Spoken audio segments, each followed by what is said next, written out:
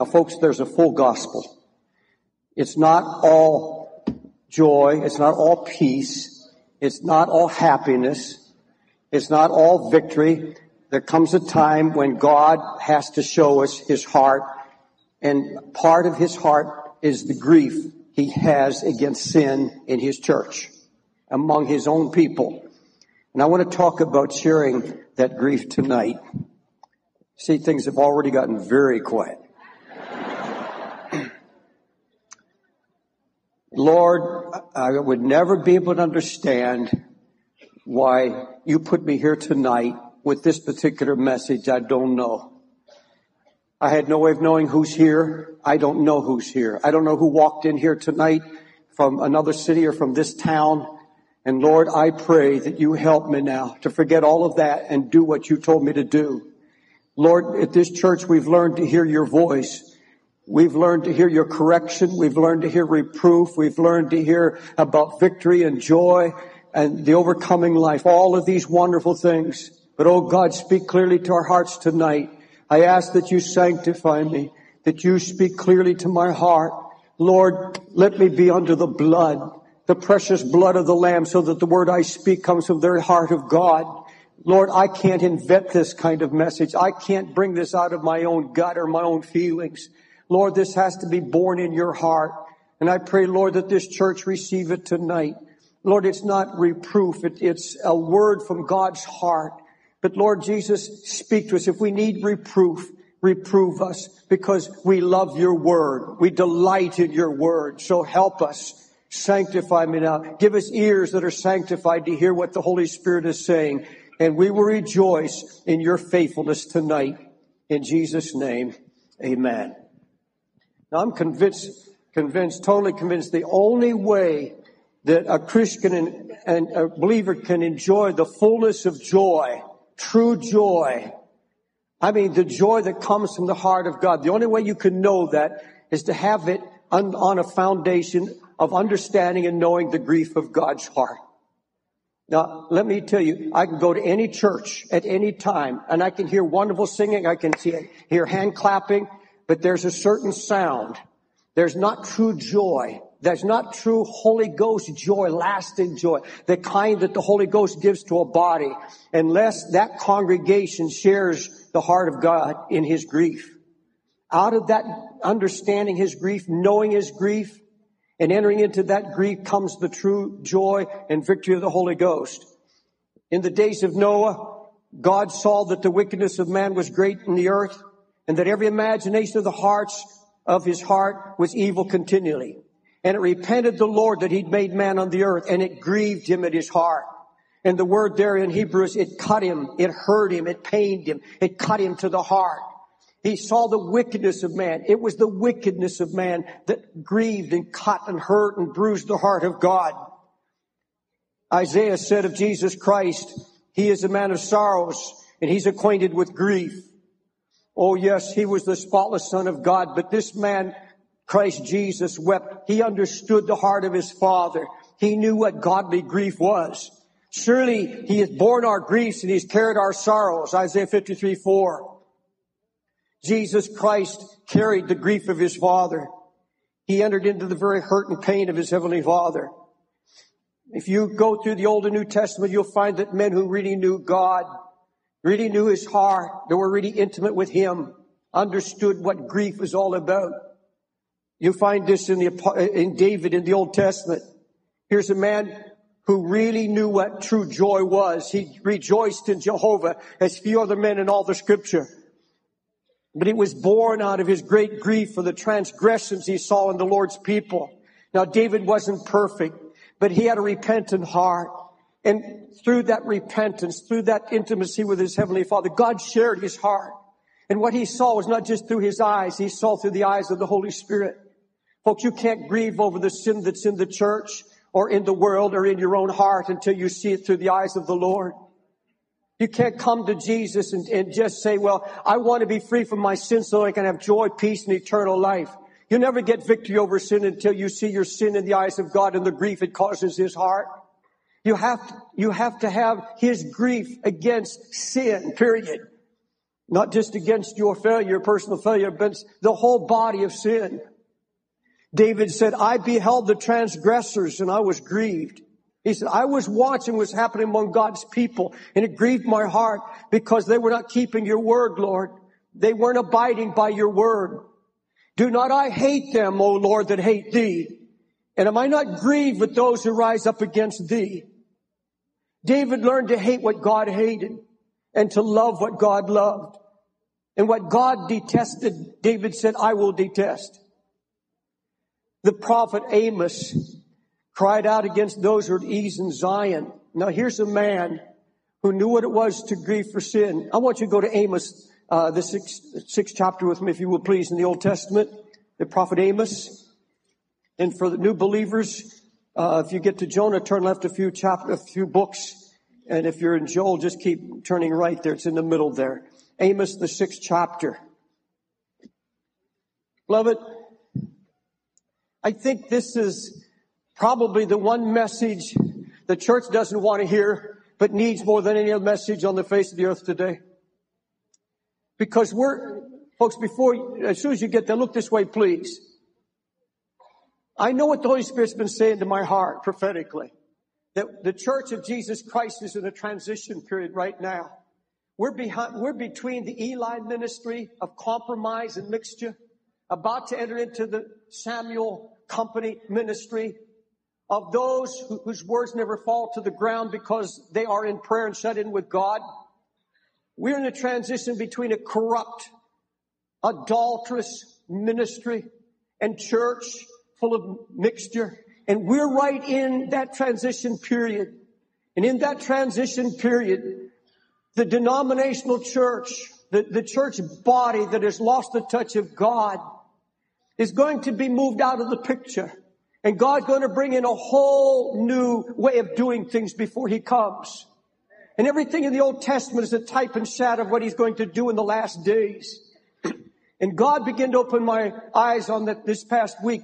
And even sitting here before I got up to preach, God began to speak to my heart about the transition, began to open my eyes to see why the devil would bring in a laughing revival when God is calling for a revival of grief.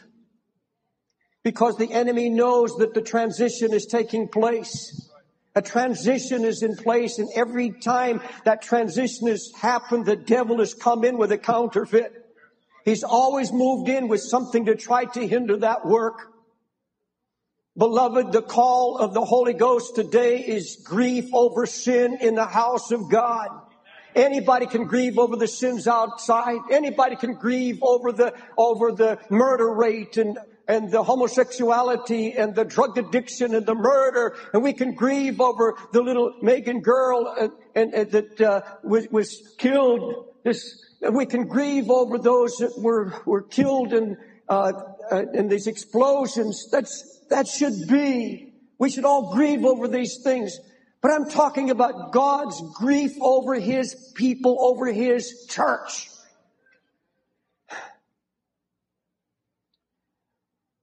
Read with me, just follow me, Amos 6, first 6 verses. Woe to them that are eased in Zion, and trust in the mountain of Samaria, which are named chief of the nations, to whom the house of Israel came. Skip to verse 3.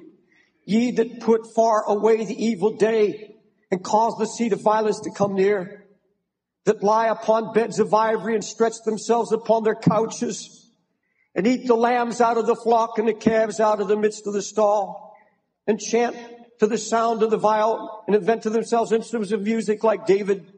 They drink wine in bowls, and they anoint themselves with the chief ointments, but they are not grieved for the affliction of Joseph. Here's Amos looking at a society that's about to be destroyed. Judgment's about to come on the house of God. God's about to deal with His church, and all the leaders, all the religious leaders, and all of the people that call themselves by the name of Jehovah. Here they are in ivory couches, drinking out of their wine bowls and singing, inventing new ways to entertain themselves. It was a mixture, an absolute mixture. He said, you ought to be grieving because judgment is at the door. You ought to be weeping at what you see around you. You're not weeping, you're not grieving. You're playing games, you're in entertainment. You've lost the touch of God, and He's screaming, He's crying here. He said, you're not grieved. You are not grieved for the affliction of Joseph. The affliction of Joseph was the inroad of sin and compromise and mixture in the house of God. He said, I don't find anybody grieving. I don't find anybody. Everybody's laughing. Everybody's playing. Everybody's in entertainment. He said, why are you not grieving? Why are you not weeping?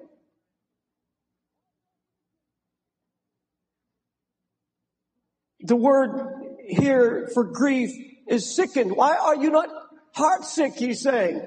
That's the Hebrew word. The sin and ruin among God's people is not sickening your heart. It doesn't disgust you anymore because you become blinded by the good life.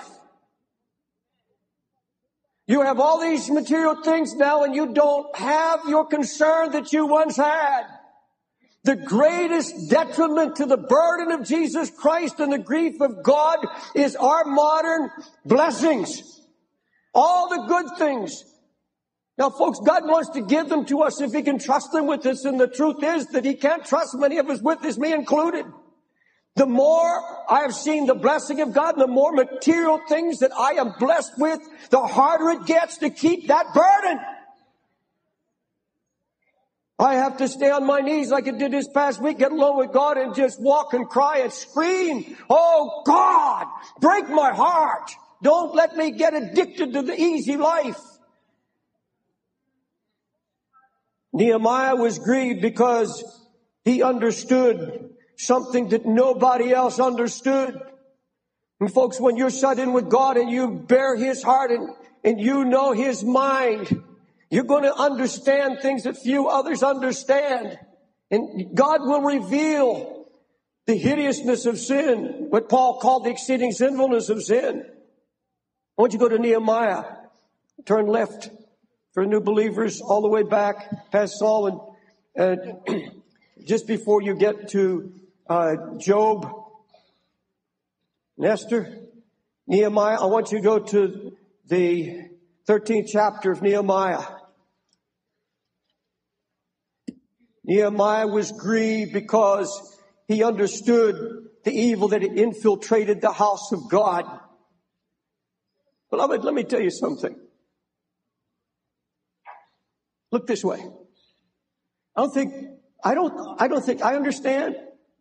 I don't think there are a handful of people in this nation that understand the depths of corruption, the depths of sin that has crept in to the house of God.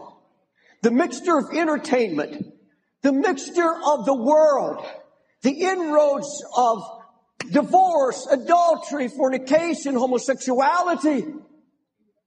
I had a few dear black pastors tell me, he said some of their churches, they can't understand it, that homosexuals are taking over the whole music departments, moving in on all sides, and the pastors are stepping by, afraid to say anything about it or do anything about it. I don't think we begin to comprehend what has happened. Nehemiah saw what was happening. I want you to read with me the first 9 verses of chapter 13 of Nehemiah. On that day they read in the book of Moses in the audience of the people. Therein was found written that the Ammonite and the Moabite should not come into the congregation of God forever. God said no mixture, no idolatry, nothing of this world, no Ammonite, no heathen, nothing of this world is to come and be mixed in my house. Number 2, because they met not the children of Israel with bread and with water, but hired Balaam against them that he should curse them. Howbeit our God turned the curse into a blessing. Now it came to pass when they had heard the law that they separated from Israel all the mixed multitude. You see, when you are really walking according to the word of the living God, you will not permit sin in your life, or you will not allow it if you're a minister in the house of God. It came to pass when they heard the law, they separated from Israel all the mixed multitude. God says, no mixture in my house. Verse 4, and before this, Eliashib, the priest, having the oversight of the chamber of the house of our God, was allied with Tobiah, and had prepared for him a great chamber, where aforetime they laid the meat offerings and frankincense, and the vessels and the tithes of the corn, the new wine, so forth. Verse 6, but in all this time was I not in Jerusalem. Verse 7, and I came to Jerusalem, and I understood the evil. Look at me now. Look at those words. I understood the evil. Beloved, I want God to help me understand the evil that is in his house. And I'll show you why in just a minute, why it's important to understand. I understood the evil that Elisha did for Tobiah in preparing him a chamber in the courts of the house of God. And it grieved me sore. It grieved me sore. Therefore, I cast forth all the household stuff of Tobiah out of the chambers. Then I commanded, they cleansed the chambers. Then thither brought I again the vessels of the house of God and the meat offering and the frankincense. Now, let me tell you the importance of what I've just read to you. Eliashib is the high priest, and his name means unity through compromise. Anything goes. Just keep the peace. Folks, you can join some Pentecostal churches, Baptist churches, evangelical churches, any kind of sin in your life you can join, because a church that's not walking in the Holy Ghost accepts anybody. Anything goes. Unity through compromise.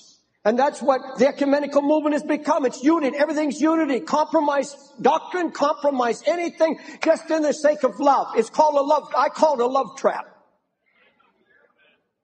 Unity through compromise.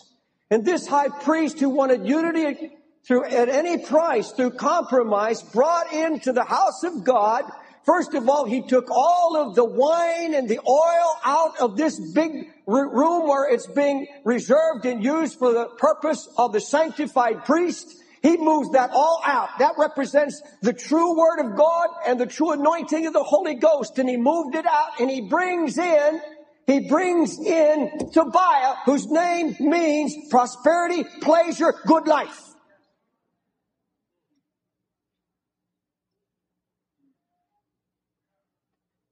Can you figure it out? Can you see what's happening in American churches in the past 15 years where the prosperity message has come in? The church moved out the convicting preaching of the Word of God, moved out to prayer meetings and the waiting on the Lord and the preaching against sin. And now, for the sake of unity, compromise, in comes the gospel of prosperity and the good life. Come to Jesus and get rich. You know, we preach the blessing of God here upon those who walk in humility. But we've always said the blessing of God begins with the spiritual truth, the spiritual things, the spiritual riches in Christ Jesus.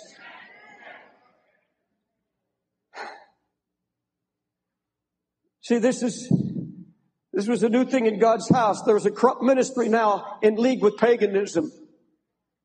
The people began to yearn for prosperity and for the good life and all. Now they forget. There's no more grief for sin. There's compromise and mixture in his house. Eliashib the priest, having the oversight of the chamber of the house of God, was allied with Tobiah. He was allied with him. He was in cahoots. They were joined together. Nehemiah understood this evil that was going on, and it was all sponsored by a ministry that was soft on sin.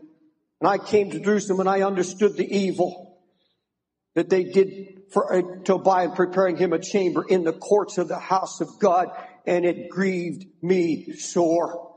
He said it tore my heart apart, the grief of God. He was not acting on some legalistic impulse. He was seeing through God's eyes, and he's feeling God's eyes. God's looking down, and he feels the grief of God. God's looking at his church, and he sees such foolishness. He sees such wickedness. He sees his own servants serving now just for what they can get. There's no weeping. There's no brokenness. Everybody is light and frivolous. And it sickens Nehemiah, because Nehemiah had been shut in with God. And he'd heard the heart of God, and he shared his grief. Paul had that ministry.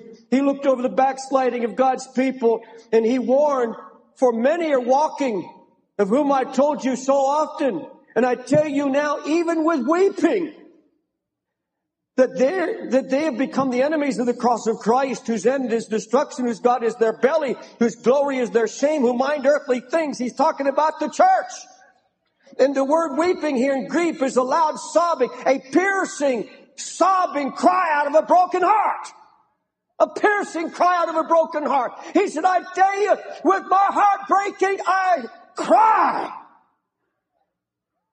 They're gods of their bellies now. Their glories and their shame.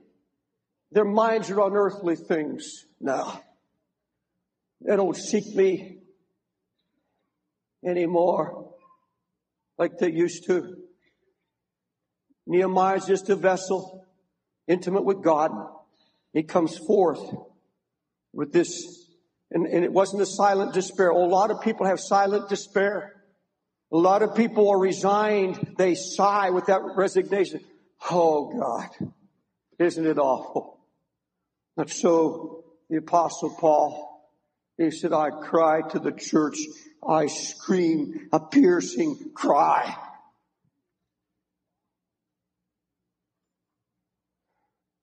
The ministry of grief was Samuel's ministry. Now, folks, I'm going to tell you, there is a ministry of grief, and God gives it to certain ones. I don't know how He chooses. It's a wonderful calling, but God has a ministry. It's called the Samuel Company. And they're very rare. Oh, to God that He allowed me to be a part of that company. Here's a young man called to that, not his own grief or grief of humanity, but the deep, unfathomable grief of the heart of God. You see, God was grieved over the backsliding in Shiloh. Here's an Eli ministry. Here's a man, the Bible says, trembles for the ark of God. He trembles at the ark of God, but he's trembling at tradition. It was just tradition because that ark didn't have enough spiritual meaning to him to give him a voice against sin. He's got two sons who are committing adultery and committing fornication right at the tabernacle gate. Two sons who represent a backslidden ministry, who can't cry out against sin because of the wickedness of their own heart. A corrupt ministry, and God is about to remove His hand from Shiloh. There's a transition about to take place. A new ministry is coming in after the heart of God. A righteous ministry is coming now from the heart of God. And God's about to bypass this fat, backslidden, easy on sin generation. He's about to move it away. And here's a man who trembles for the ark, goes out and fights God's battles. But he has no power, he has no authority, he has no discernment whatsoever. God's about to do a new thing and he has no idea, no concept of it even happening. He doesn't even know what's about to take place. Totally blind to what God's saying and what God is doing. He only had a token hatred for sin. The Bible makes it very clear that, in fact, God sent to Eli an unnamed prophet.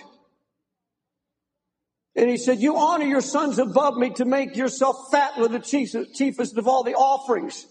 And you know the only thing that this man could say to his sons, he knew that his sons were committing fornication. He knew that they were sons of Belial. The Bible says they didn't know the Lord. Can you imagine this? They are ministering in the house of God. They are offering the sacrifices. In other words, they're standing in the pulpit. And the Bible says they didn't even know the Lord. Didn't even know Him. They were filthy. And they were still ministering the things of God. They don't know the heart of God. And folks, God is going to do away with that ministry. But the Eli ministry that God's dealing with today, this soft on sin generation of ministers. Now, I'm not painting every minister with that, but I'm talking about the denominations today. Listen, this is all the protest this man can offer. Nay, my sons, it's no good report that I hear you make the Lord's people to transgress. Naughty, naughty. Too bad. You shouldn't do that. It's not nice. It's not nice. That's the candy cotton preaching coming from many pulpits today. Folks, they say, that's not nice. It doesn't look good. No anointing, no holy unction, no fear and dread of a holy God. And that's why we have a church today that's become sensual, worldly, and self-serving. Because they've made themselves fat with the chiefest of the offerings of Israel. You know why Eli couldn't reprove his sons? Because when the offering was brought to the door of the tabernacle and the animal was slain, a portion of that went into a seething pot, a big boiling pot. And there was the three-pronged hook, a long stick with three-pronged hook. And after it was soddened or cooked, boiled, the boiled meat would be brought out. Whatever came out on the three-pronged prong went into the priest, onto the priest's table. That belonged to the priest. That was their portion. But you see, these young men didn't want sodden flesh. They didn't want boiled meat. They didn't want the bad cuts. What they were doing at the temple gate, they were cutting out the filet mignon. This is the truth. They cut out the filet mignon, and this was going right onto Eli's table. And that's how he got fat.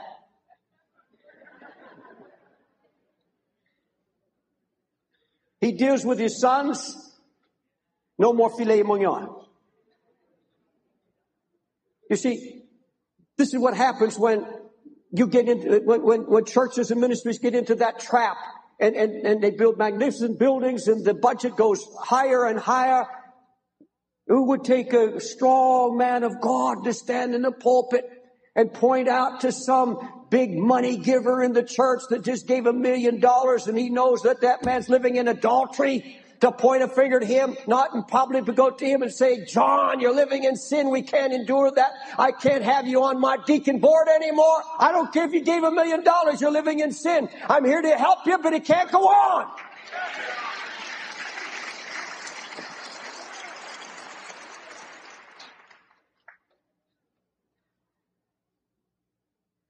The ministry that's been soft on sin has lost its discernment.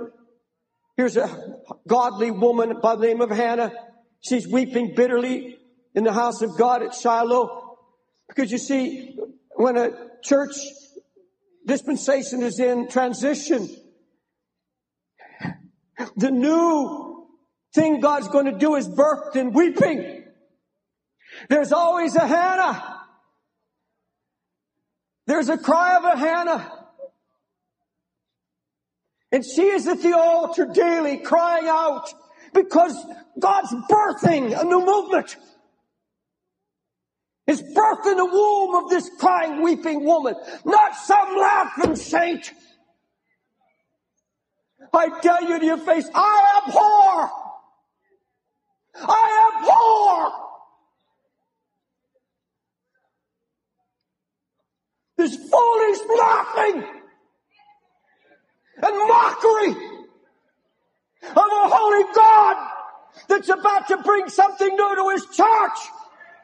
It is going to be born out of the womb of a weeping church.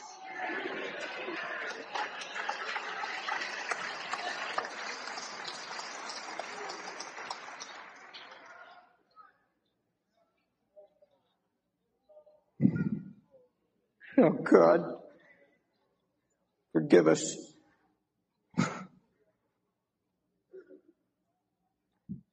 She's in the spirit.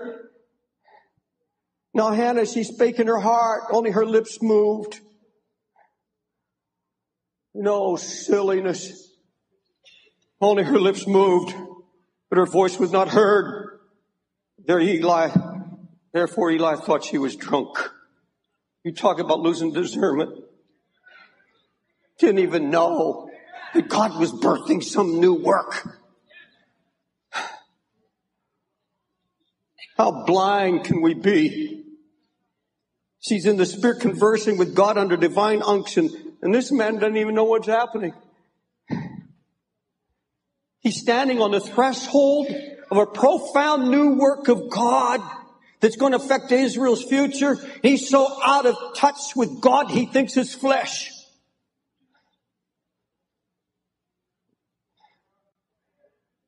Eli doesn't know it, but he's become so indulgent, so comfortable, so steeped in cold traditionalism. He doesn't have the slightest hint that God's about to do away with his ministry. He's out of touch with God. He has no fresh word to give the people.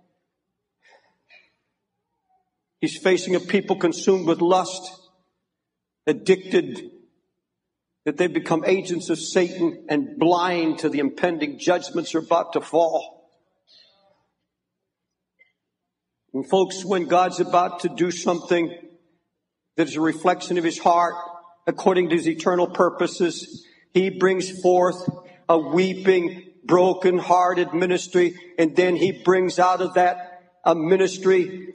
He brings out ministers of the gospel that are going to be his true voice in a time of spiritual declension. This company is going to be made up of men and women who care for nothing of tradition. They're not going to promote denominational things. It's not going to come through any denomination, believe me. It is not going to come through any system at all. God had to go outside the system and find a Samuel.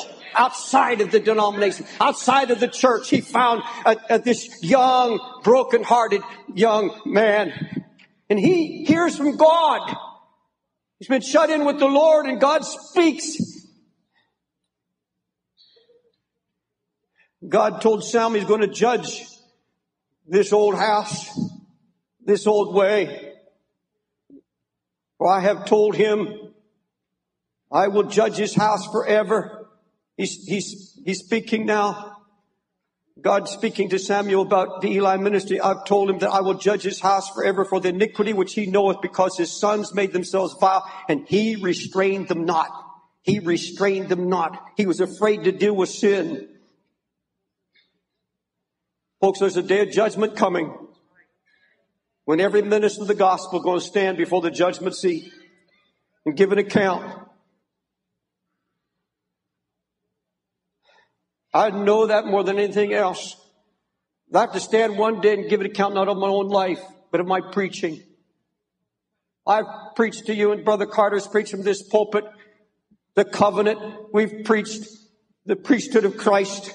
We've preached the security of those who walk in faith before God. We've talked about the blessedness of the blood. We've covered just about everything that can be covered in this pulpit. But I tell you now that we must not forget, never forget, God's grief against sin in his house and in our own lives. And that God raises up ministers of the gospel to remind us. And that's a sign of his faithfulness to anybody, any church body. That's faithfulness. I wouldn't want to go to a church where there wasn't a word that convicted me. I want to go to God's house and be convicted of everything in my life that's unlike Jesus Christ. I don't want to hear some preacher whisper sweet reassurances that God loves me. I know that, but I don't want somebody to tell me God loves me in my sin. God does love me in sin, but I don't want him to tell me it's okay. I don't even want to intimate that. I want to have conviction of the Holy Spirit, and then know how through the power of the Holy Ghost to find victory. Hallelujah. We don't have that grief of God in our pulpits today. Now, the scripture says, Samuel told, speak of Eli, Samuel told him everything and hid nothing from him. This is what the Holy Spirit's dealing with me about. And the reason I didn't want to preach this tonight, and the Lord said, well, are you going to tell him everything? Will you tell him everything? Not just part of my gospel, but the whole gospel. And I said, yes, I will. Because the message of the Samuel company is not a pleasant message sometimes. Bible said Samuel feared to tell Eli the vision. In the original, he trembled or he grieved because of what he'd seen and heard, because he's got to go to what represents the picture of godliness and dignity and righteousness. Here's an old man of God that's walked for years with God, and he knows that judgment is coming. He's got to stand up. He's got to protest. And folks, when the Samuel company comes, you will know that your church or this church is in transition and coming in. It's moving out of the Eli ministry into the Samuel ministry. You and I will know we're getting there when this protest against sin in your heart and against the church, in the church of Jesus Christ, becomes more than a sigh, but a loud protest. No matter what happens, no matter what the consequences of protest. And the Lord said to Samuel, behold, I will do a thing in Israel at which both ears of everyone who hears it shall tingle. He said, I'm going to do something that's going to make the people won't believe it. They're going to look at my house and say, why would God do that? Why would so many ministers be moved out of the way? Why would God be doing this to his church, to his people? They don't understand it. He said, it's going to cause their ears to tingle. But God says, I'm moving. I'm going to do what I promised to do in the last days. Hallelujah. Through the pouring out of the Holy Ghost. God is going to sanctify his church. He's going to sanctify his pulpit.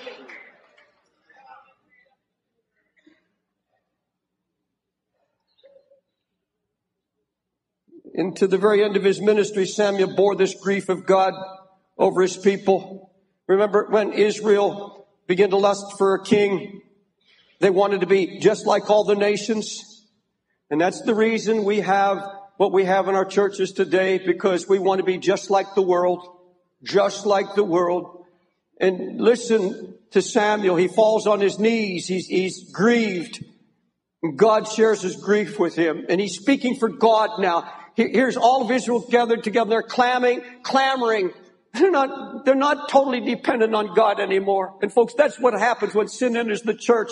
It takes away, robs it of its faith. The church no longer is intimate with Christ, no longer dependent wholly on God, dependent on the Holy Spirit, but running around with schemes and plans and dreams and networking and strategizing and committee meetings, trying in the flesh and sweat, trying to make it rather than depend on God, Almighty God. When God made covenant with Abraham, he didn't tell him what he's going to do. He just said, Abraham, I'm God Almighty.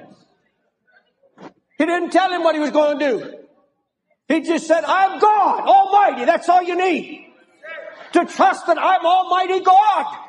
He said, well, then what will my reward be, seeing that I don't have a son? He said, I will be your reward.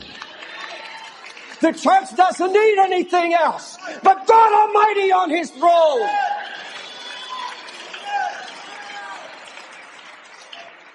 You don't need any more than that. Glory to God. Victory over sin.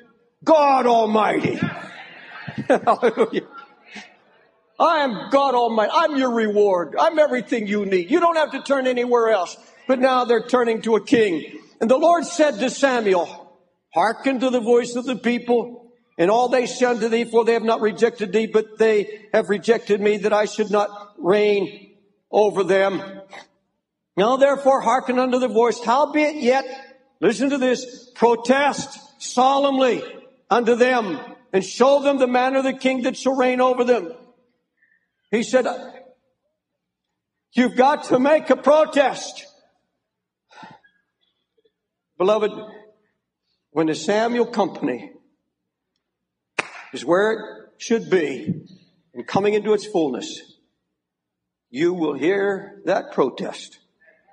Solemn protest against the mixture, against the sin and the corruption and the individual speaking in the pulpit and in the pew. There'll be this protest. That's the mark of the Samuel company that comes forth weeping, comes forth to bring Israel into a new realm of holiness and victory. Is going to come right in the midst of this clamor to be like the world, to have a king that we may be just as other nations. But now, let me close with this.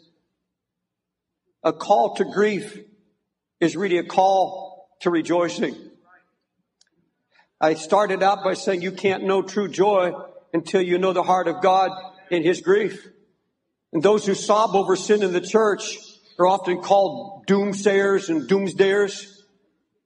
I used to be called upon by the Lord to prophesy so much before I came to this church.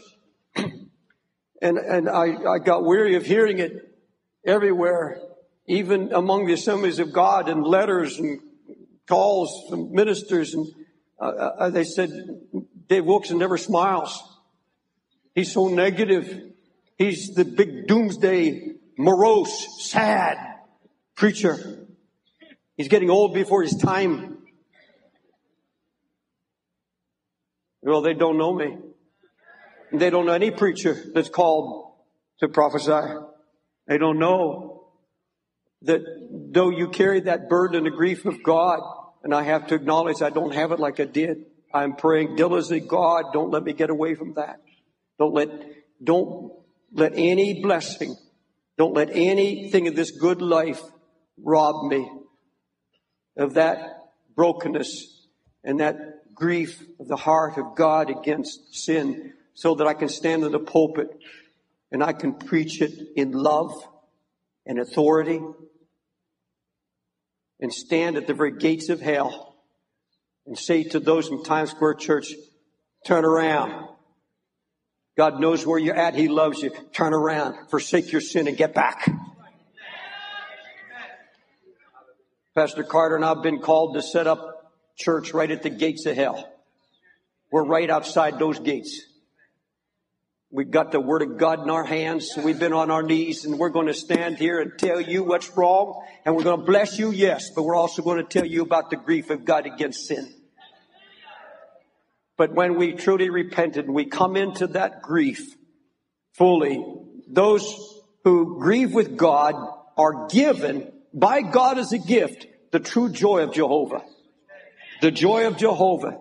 Hallelujah. Even in the most evil days, they know that God is going to honor them with His presence if they are willing to accept His grief. You'll know the presence of God like you've never known before. And you can say with Habakkuk, though all else fails, my heart is going to rejoice in God alone. Let me read it to you. I'm reading it from Helen Sparrell's original Hebrew. Although the fig tree shall not fruit, neither shall be any provision on the vines, the produce of the olive shall fail, the fruits will not yield subsistence. The flocks shall be cut off from the field, neither shall there be any herd in the stalls. Yet will I leap for joy in Jehovah. I'll exalt in the God of my salvation, because Jehovah has now become my strength. Will you stand, please? Jehovah has become my strength. I will joy in the Lord, even though I know His grief. Hallelujah.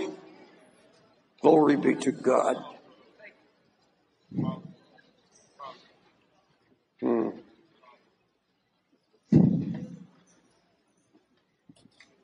Now, beloved, this is not the kind of message make you want to shout right now. I'll tell you when you'll shout. When you say, I've heard a message tonight, and I don't want it to go in one ear and out the other. If you will go home tonight before you go to bed, and I'll do the same, don't forget it. And just get alone with the Lord and thank Him for all His blessings. He delights in blessing you. There's no problem with that. But say, oh God, have my blessings, has a good life robbed me of your heart? Do I see things happening around me, even in the church, that don't bother me anymore, and it just rolls off my back? Am I unconcerned now? And all I want is hear a good word from the Lord for me, my family, and my friends. I just want the input of God speaking encouragement to me all the time. Yes, He does encourage. We preach a lot of encouragement from this pulpit. You've heard a lot of it today. But oh God,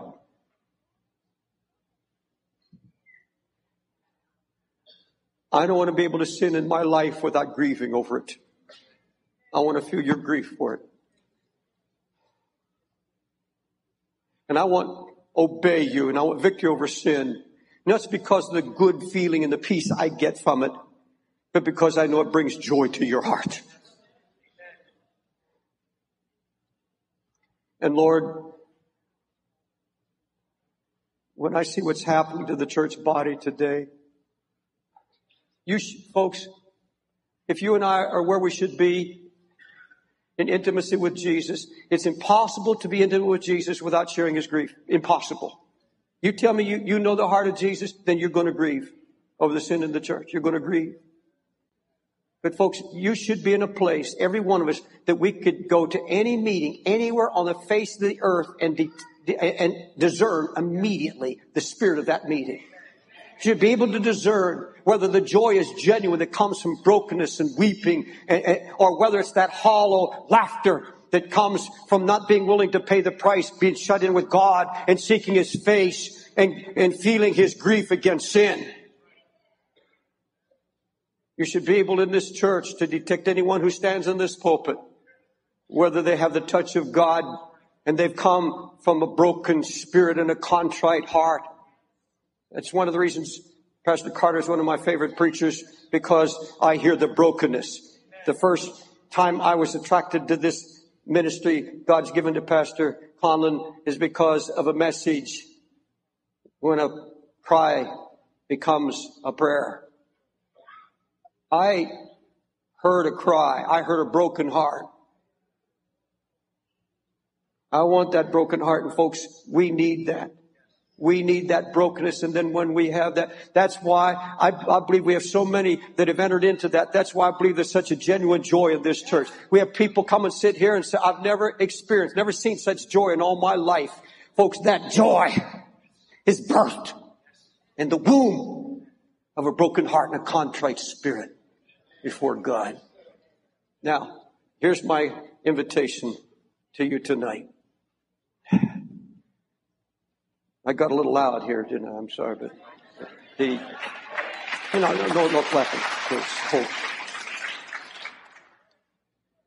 If you're standing here now, up in a balcony in the main floor, for that matter, choir, anybody, you said, Pastor David, I don't have the grief. All I've wanted was happiness. Well, folks, genuine happiness will not break forth in you. Genuine joy, the kind of that can't be taken from you, last till Jesus comes. To see you through any kind of situation comes through this that I'm preaching about tonight. If you're like me, I've acknowledged before I preach this, I've been confessing all afternoon, oh God, I used to walk this city just weeping and crying and broken. You can't produce that. But you have to get diligent before God and go alone with him and say, God, don't let me get away. Don't let the good life, don't let all your blessings. Some of you guys from Timothy House, you were on the street, you were messed up and everything else. And from Sarah House, and God begins to bless you and begin to do things and open your mind and give you health and strength and everything else.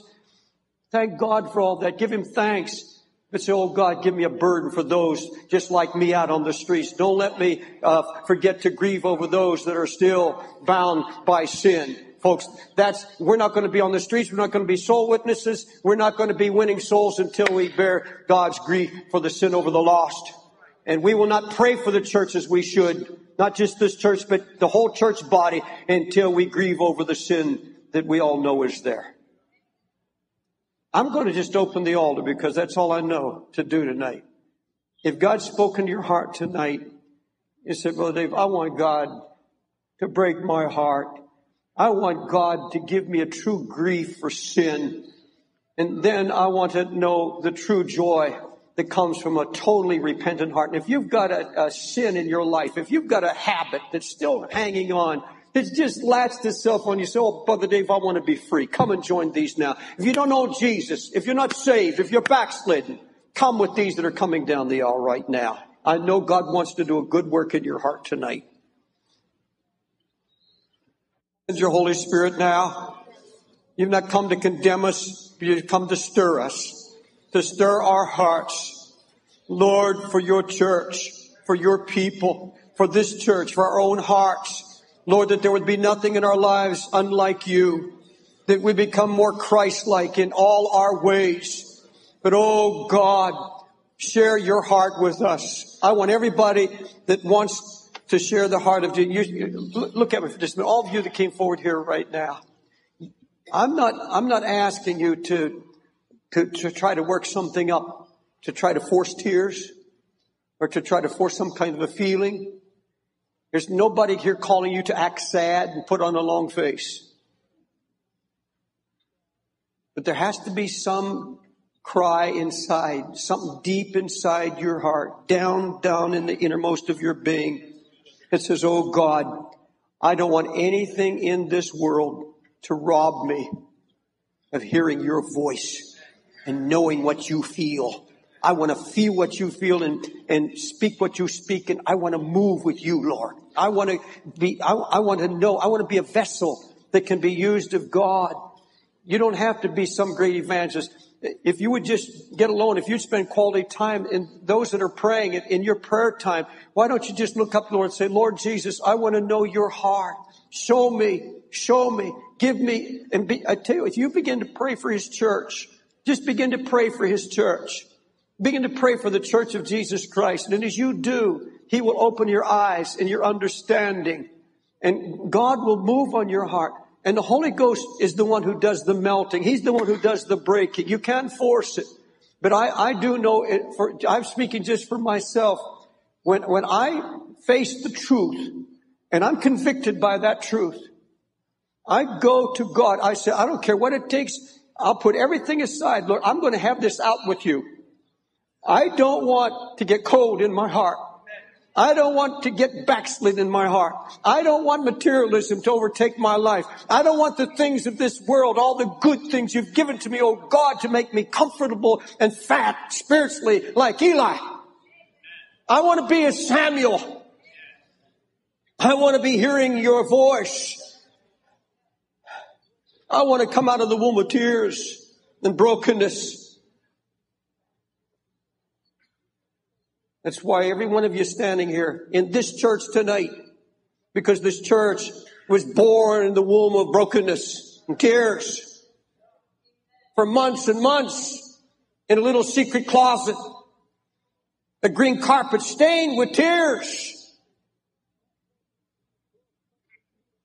And God wants to birth something new in your life, giving you a brokenness. Oh, what God can do with a broken heart and a contrite spirit. God, that's what we're talking about tonight. God, give me a broken heart and a contrite spirit. Thank you for your blessings. God not trying to condemn you of that, but say, oh God, don't let it rob me. Don't let it take away from me your heart. Lift up your hands. Pray it with me. Jesus. Thank you for your blessings. Thank you for Christ. Father, thank you for Jesus and for sending the Holy Ghost. Now forgive me for forgetting what you have done. Open my eyes and my understanding. Don't let me get cold. Break my heart. Melt my spirit. Keep me humble and broken before your word. Cleanse me, Jesus. I give you everything in my heart. I give you my sins. I give you my unbelief. Lord, hold me. Embrace me. Talk to me. Show me your heart. I want to know who you are. I want to know what you feel. I don't want to live for myself. I want to live for you, Jesus. I want to weep with you. I don't want to rejoice with you. I want to do it your way, Lord. Now thank him right now. Just give him thanks and give him praise. This is the conclusion of the message.